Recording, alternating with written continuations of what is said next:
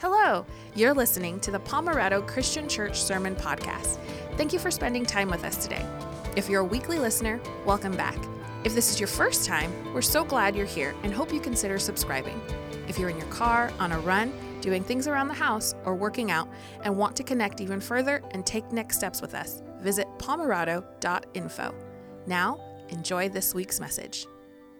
We're glad to be able to have this time with you. We are going to start our year with a new series through the book of Nehemiah, and it's called Rise and Build, and we'll unpack what that looks like over the next several weeks throughout this month. But it all starts with kind of this idea of a love for your city, of where you are. So I want to do just a real quick poll.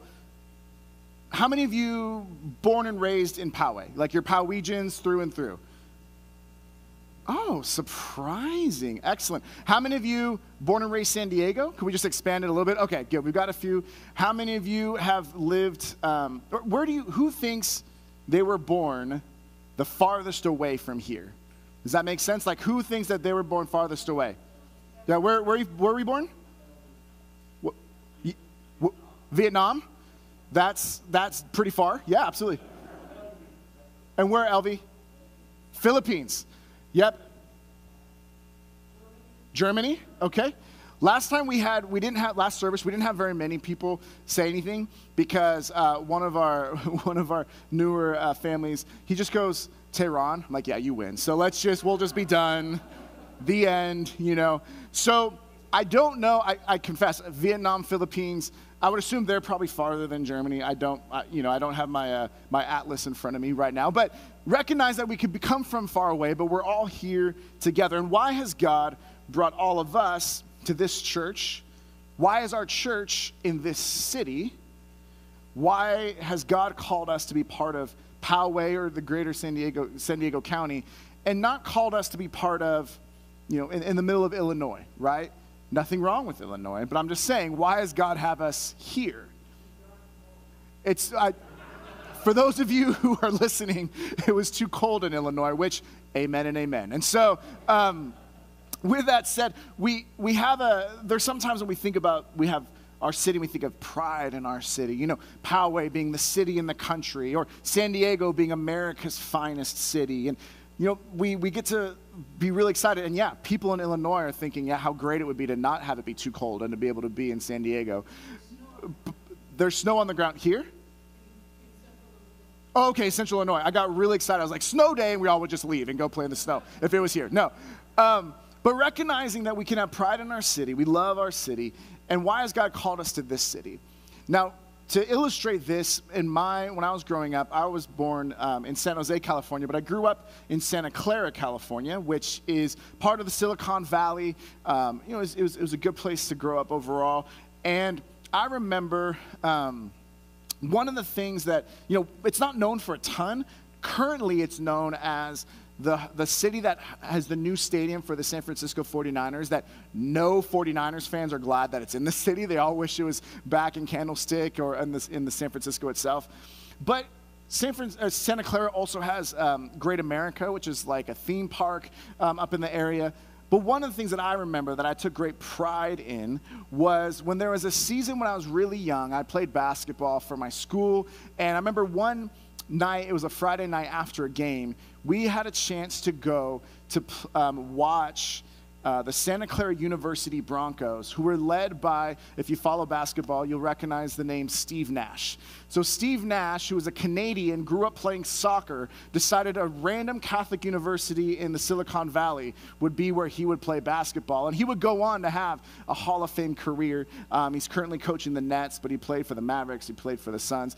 He had a brief layover in LA that no one wants to talk about, and that's okay too. But just recognizing it was a really cool, and it was so great because in the 1993 tournament, Santa Clara University was a 15th ranked seed inside one of the brackets for the big tournament at the end of March Madness, and they defeated a 2 seed, the University of Arizona Wildcats, and it was one of those where it was a really exciting moment for those of us from Santa Clara because we were able to celebrate and recognize that we had done our city was known for something or got to do something really, really cool. Now, the flip side of it, and this is, I'm a sports fan, but I still don't get it. Sports fans, when they win things, often like to destroy things. I don't understand the correlation with that, but recognizing that, then I remember we didn't watch the game live, but we were able to see it, and then there'd be like the local news that was like, people are, parading how excited they are about a win by like kind of like jumping on cars and like causing a mess, which Santa Clara is not big enough to be able to have all that. So it was just one of those things where even when there's something celebratory, there's still a time where it's like even after that win, we had to like rebuild just a little bit, but we had to rebuild. We had to start over. We had to say, okay, now let's not destroy things when we're happy. And they ended up losing, the next round anyways. But it was a fun moment growing up. All of that to say that yes, there are times we have pride in our city.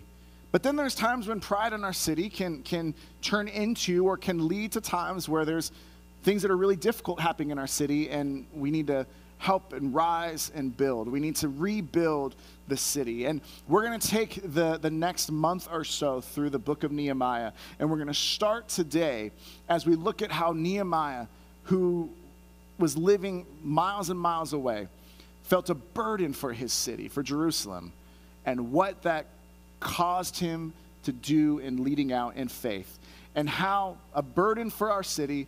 We'll talk soon about the burden for the city. We'll have boldness for our city, the builders of the city, and then the battle for the city. We'll take some time looking through Nehemiah over the next few weeks. But what does it look like for us to know that God has placed our church in Poway, California, and what might God want to continue to do through our church to bless our city? Will you pray with me? Father, we thank you so much for who you are. I thank you for each person who hears my voice, whether they're here in person or they're watching online live or listening to the podcast later. God, we're grateful that we have the opportunity to be together and hear your word wherever or whenever we are being a part of this service. So God, I pray that as we dive into your word today, that I would decrease, that you would increase, that you would speak in a personal, powerful, impactful way to each and every one of us. We love you, Lord, and it's in Jesus' name we pray. Amen. So we're going to talk about burden for our city. We're going to be in Nehemiah chapter 1. We're going to look at the whole chapter today. It's not too long, about 11, 12 verses or so. But what I want to do is set the scene a little bit for Nehemiah. Now, Nehemiah is a cupbearer in Susa, which is now, let's go through the timeline. The people make a covenant with God and Abram. Then after that, they end up going to Egypt because they are escaping the famine. Joseph brings them there.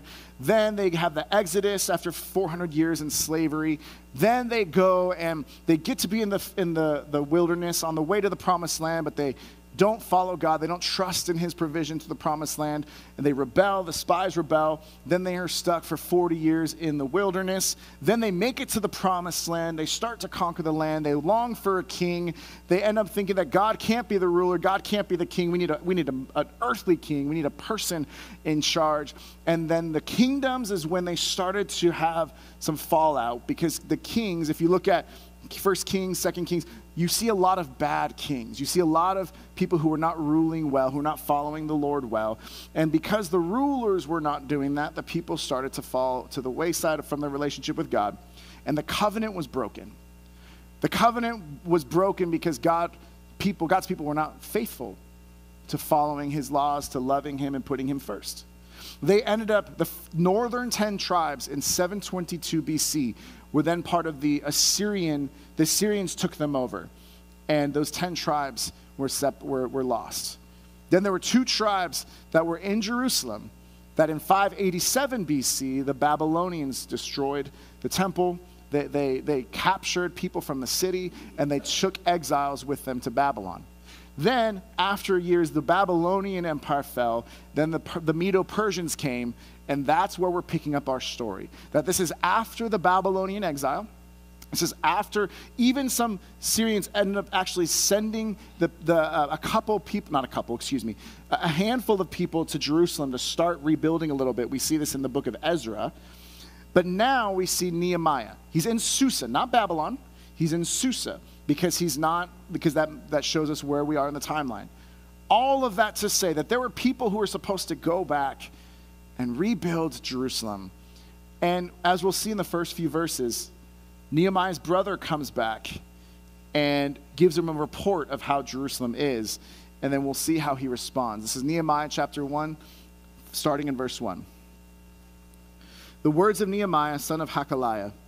In the month of Kislev, in the 20th year, while I was in the citadel of Susa, Hanani, one of my brothers, came from Judah with some other men, and I questioned them about the Jewish remnant that had survived the exile and also about Jerusalem.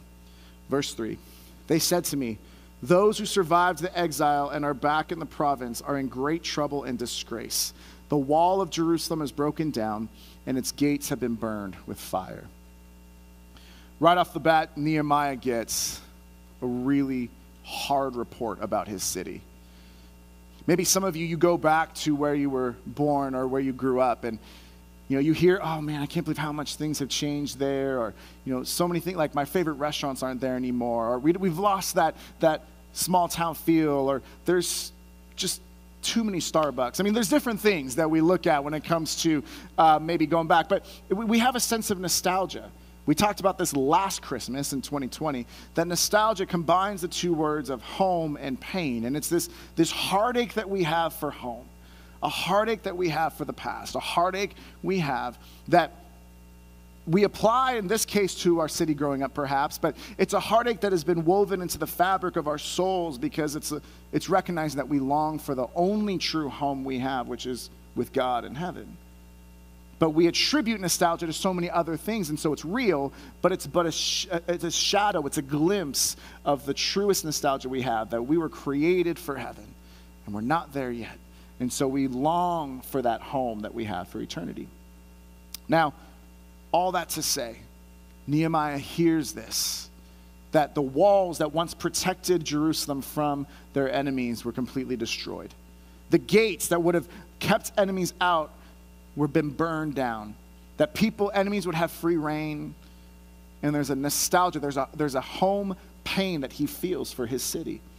And in verse 4, we see a few things that he does in response. And the verse 4 will be on the screen. When I heard these things, I sat down and wept. He mourned for his city. He thought about the glory that it once was, the place where people would go in order to connect with God through his temple, to make sacrifices, to be made right with God. He mourned that it was no longer that way. He sat down and wept. He grieved, like we talked about last week during our Reflection Sunday. He sat down and wept, and for some days I mourned and fasted and prayed before the God of heaven. He mourned, he fasted, he prayed. We're going to take a couple moments to investigate each one of those things very briefly, just for our time together. The first idea, the idea that how he mourned. And yes, we can mourn that things are different with our hometown. Things can be small mourning, or we can mourn things that are going on currently that, for some of us, if you live or work anywhere along Pomerado Road for the past several months, you mourn the traffic that's been going on. And you think, I have plenty of time. Then I am late. And so we regret. Now that's lighthearted, right? However, there are very real things that we've mourned together as a community. April 27th, 2019, there was the shooting at the Chabad up here, not too far from us. And we have a picture here of some people who were there in mourning and who were at RBCPC, that there were hundreds of us that came together to show unity and support for the community and for the Jewish community, and there was a woman who was singing in Hebrew, just beautiful voice, beautiful language, but we were in mourning together.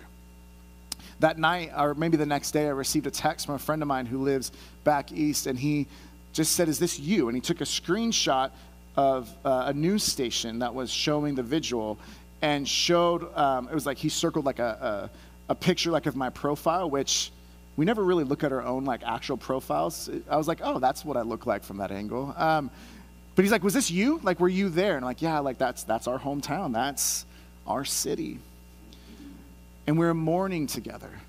There were other vigils in similar veins. I was at Poway High School or other different places where people were coming together, and we were, you would see Poway Strong everywhere, recognizing that the city and the country was a city that now had been in the full view of the country for a very tragic reason.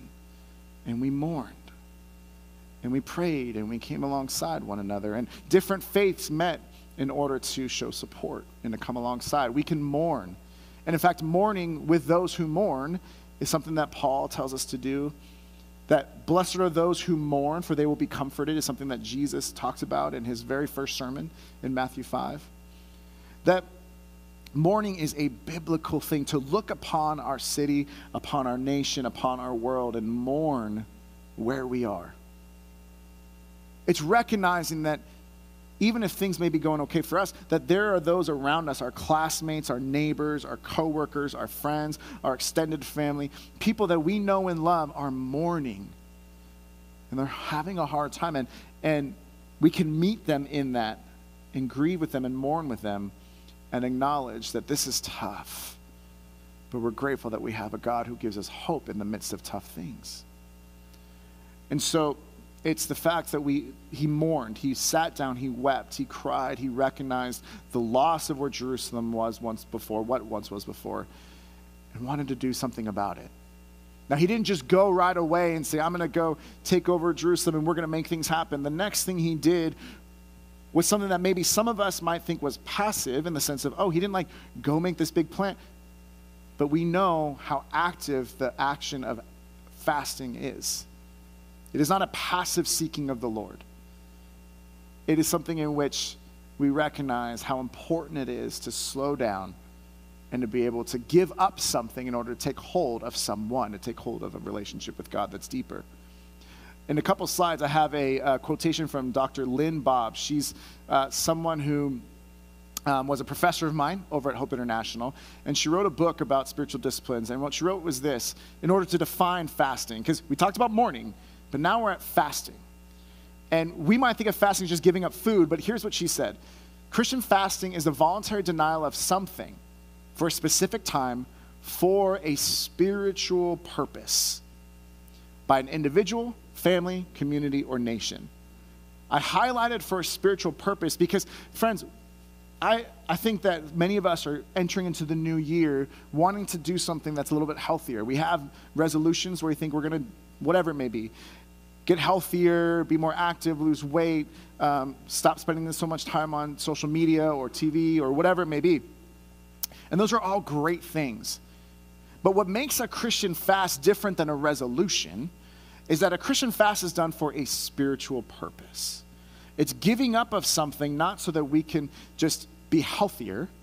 It's the giving up of something so that we can be holier, so we could draw closer to God and nurture our relationship with him.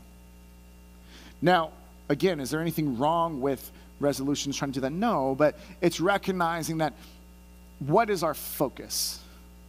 What's the reason for the fasting? Nehemiah fasted for his city.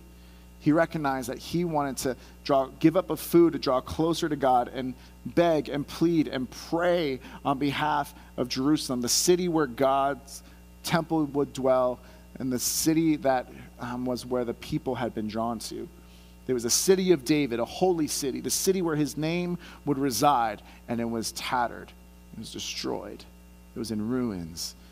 And that caused him to sit down to weep, to mourn. And then he fasted to say, what can I do? God, what would you have us do?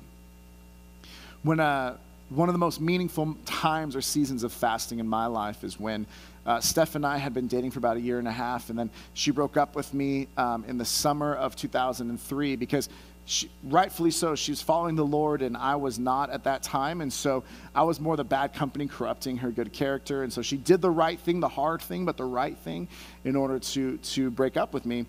And I had made her my idol in the sense of I'd made her my ultimate thing. And so I'd been depressed and suicidal, and she came into my life. I'm like, she's amazing, which she is, but no one person can be our everything unless that one person is Jesus. And so God knew he had to strip away anything and everything and anyone that would get in the way of my relationship with him. So when we broke up, And once I was like, this is, I was really hurt, or really sad about that, is when I gave my life to the Lord. I came down to UC San Diego for my sophomore year, got involved in a small group at UCSD, ended up getting involved in a study at the Rock, felt called to ministry at the Rock, and then felt called to go to Azusa Pacific University to study ministry and to pursue ministry. And that's where Steph went, because that was the only Christian school I knew about. And what we decided was, we talked here and there. We met up during Thanksgiving, I think it was, and she had shared later on that she thought that me giving my life to the Lord was just a way to win her back, because that would make sense. It's like, well, whatever I have to do to win you back. But we took a month off from talking to one another, and we fasted from connecting with one another, and then I fasted from dinners every night for that month. Now, in the beginning, full disclosure, it was like 4:55, and I was trying to eat one more bowl of cereal because I'm like, I'm gonna be hungry, I didn't know what it was like to fast yet. But eventually I learned, and I was able to fast for a season of time. And at the end of that, as we were both giving up something voluntarily, why? For a spiritual purpose, to see what God would have. If anything, what might he have for our relationship? And during that time of fasting, I got accepted to APU. I started, getting ready to go there. And I still didn't know if we were going to get back together or not, but, the Lord had brought us back together. We set aside time voluntarily to fast in order for a spiritual purpose. And so that was just a very meaningful time. Now, I have to confess that then I started to get a little bit of an inaccurate view of fasting, because then what would happen is, during that time, people would one of the times during that month, people just started bringing food for no reason. And I'm like, why now? So it's like we go to the movie and other college students were just bringing us brownies. I'm like, could this not have happened any other day of the year? Because now there's temptation. But what ended up happening was I got this idea of, whenever I was maybe feeling that I was getting a little extra soft around the edges, that I'm like, I'll just fast. I'll fast and I'll get healthy, and it'll have the ancillary benefit of getting to know God a little bit better. But learning that is the exact opposite way of how it's supposed to be. It's not getting healthier with a byproduct of holier. The point is to get holier, to draw closer to God, to nurture that relationship with him. And yes, there may be health benefits, there may be things that come, but that cannot be the reason. The reason is a relationship with God. The reason is to seek God for a specific purpose, for a spiritual purpose that he would have for us. And so fasting has been something that has been part of my walk with God off and on. And you'll see in Matthew 6 that Jesus doesn't say, if you fast. It's not necessarily a condition, if it happens to be a part of your life. He also doesn't say you must fast or else. It's not something you have to do. It's a when you fast. It was an assumed part of a Christian's walk. When you fast, here's what you do.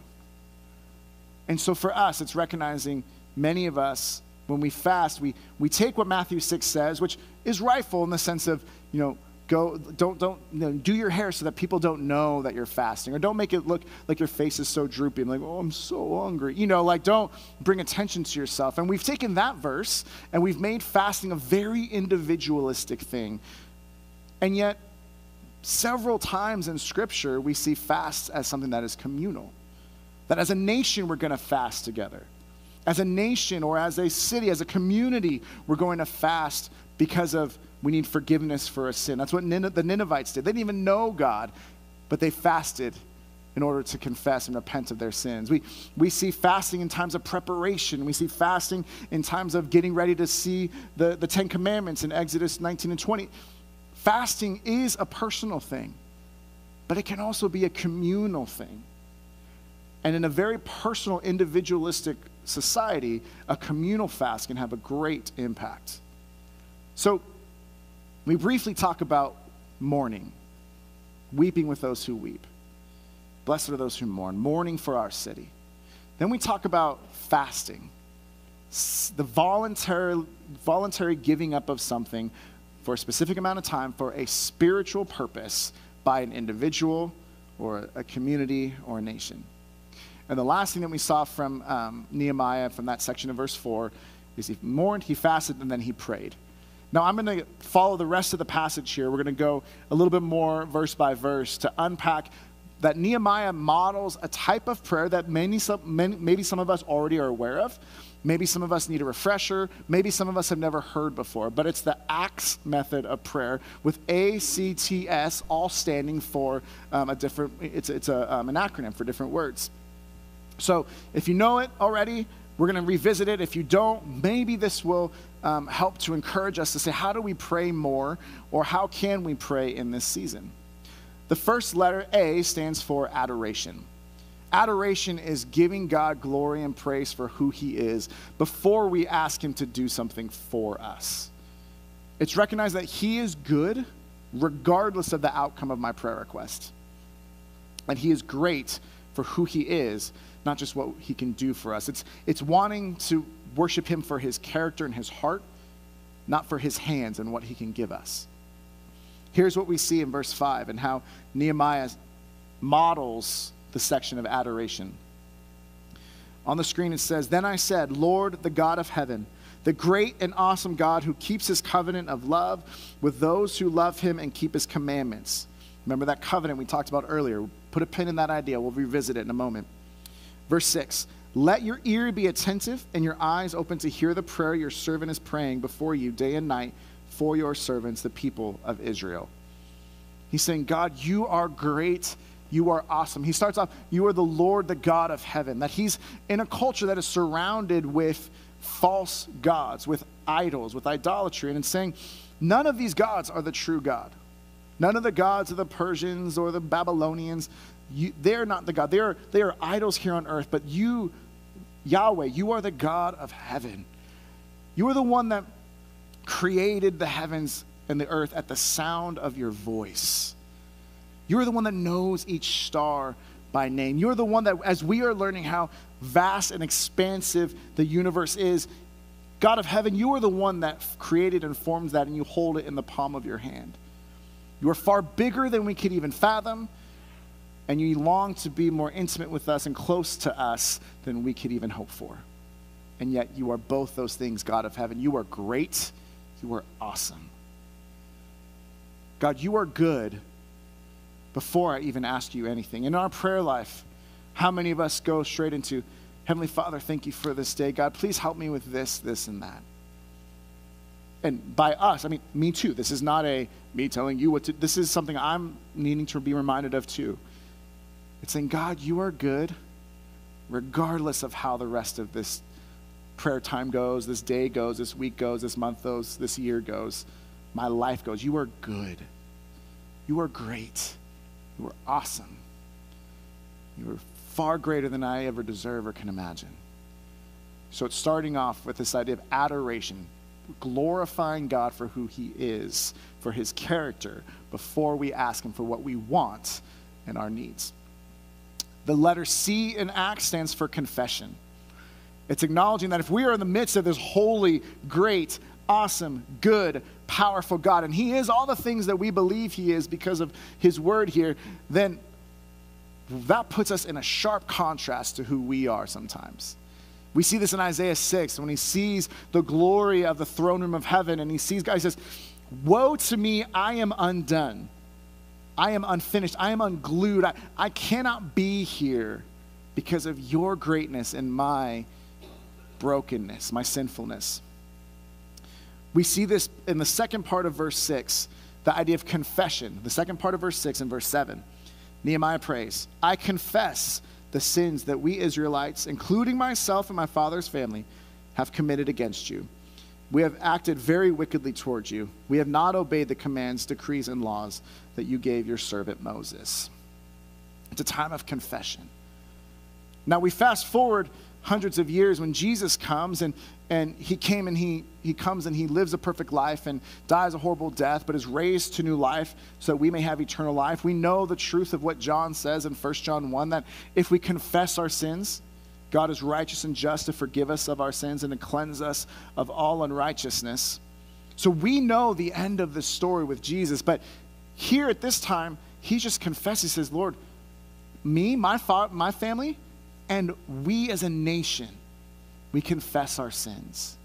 We acknowledge that you called us to faithfulness and obedience, and we've been unfaithful and disobedient. We confess that we are not perfect and we are not who we should be, and we can't ever be good enough without you being the great and awesome God of heaven who holds us in the palm of your hands. We know that. We confess it. And so then we recognize that we are not in a position to tell God what to do, but because of his greatness and our broken sinfulness, we just ask, we confess and say, God, would you meet us here? Would you do this? Would you do that? We come to him in a position of submission, not trying to tell him what to do in authority. The letter T goes to thankfulness. Now I got to unpack this one a little bit because it's adoration. It says, praise be to you, God, the Lord, the God of heaven. Very clear. Confession, second part of verse 6 says, I confess. Like, that's very clear too. This part we have to unpack a little bit, why he's so thankful and how he embodies thankfulness through his prayer. Verse 8, remember the instruction you gave your servant Moses, saying, if you are unfaithful, I will scatter you among the nations. We'll stop there. That's what's happening right now. They were unfaithful, and they were scattered amongst the nations, that the Israelites were scattered to Assyria, to Babylon, to Persia. So this is something where God was faithful to his word, that God is pure holiness and pure love. And because both of those exist means that when we are unfaithful, there still has to be ramifications for that sin. But yet when we trust in Jesus as Lord and Savior, we realize that the ramifications and consequences of our sin were put upon Jesus. So we're able to be made whole, made new, and set free. We still confess, we still need God in our lives, but we recognize that the payment, Jesus has already paid for us. However, to continue on, the scattering has already happened. He's been faithful to his word. Verse 9, but if you return to me and obey my commands, then even if your exiled people are at the farthest horizon, I will gather them from there and bring them to the place I have chosen as a dwelling for my name. He's saying, even when you've been unfaithful, God's saying this to the people, even when the people are unfaithful, God can still bring them back. No matter how far the prodigal son went down his road apart from the Father, he was always welcomed back. No matter how far you may feel from God the Father on January 2nd, 2022, you can always come back. Why? Because it's not based on how well we do things or how good we are. Why? Because he's good, he's great, he's awesome. We confess we're not. So we are thankful that he still extends grace to us. That after confessing, Nehemiah is thankful and he's proclaiming that covenant promise. We talked about the importance of the covenant. This is so core to the understanding of the Old Testament, the Hebrew scriptures, to recognizing that the God and his covenant people is so foundational to their understanding of his, as being his people, that he say, even when we messed up, God, you can still bring us back. And I'm thanking you in advance that I can trust you to be faithful to your word. He shows adoration. God, you're the great God. You're great and awesome, God of heaven. Confession. God, I confess the sins of me and my family and our whole nation. Thanksgiving. God, thank you that you are faithful to your word, that even if we come back and return to you, you will make a place for your people in Jerusalem. And then finally, after all of that, we see the fourth one, which is supplication. Fancy word for saying asking God for things, petitioning him for things. Verse 10. They are your servants and your people, whom you redeemed by your great strength and mighty hand. Lord, let your ear, here's where he's actually asking what's going to happen. Lord, let your ear be attentive to the prayer of this your servant and to the prayer of your servants who delight in revering your name. Give your servant success today by granting him favor in the presence of this man. And there's one sentence that I didn't include in this. That's the very last sentence of Nehemiah 1. And it just says, I was cupbearer to the king. So when it says, give me favor, success today from this man, he's specifically referring to when he goes to the king as a cupbearer and is going to be in the throne room and saying, God, I adore you. I confess mine and our sins. I thank you that you are faithful to your promises. And now I finally ask you for what I want. Please give me success today. Not because I want to raise at my job, not because I want a new position, not the kind of success that grants me a bigger house, not the kind of success that grants me a more robust portfolio financially. Give me success today as I plead with the King for your glory, God, for what you want, for your purposes, because you have placed a burden on our city, or excuse me, on me for our city. The city of Jerusalem, God, you've put that burden. I know you want your people to dwell in there again. You've set that place aside. Give me success today. I ask you as I go see the King. So, we've talked briefly about mourning. We've talked briefly about fasting. We've talked briefly about prayer. All of those could be sermons in and of themselves and sermon series in and of themselves. But I wanted us to touch base upon these briefly in Nehemiah 1 because we've talked about resolutions, and I'm going to ask if you would consider, I'm going to invite you to be a part of not a church-wide resolution, but I would say a church-wide challenge.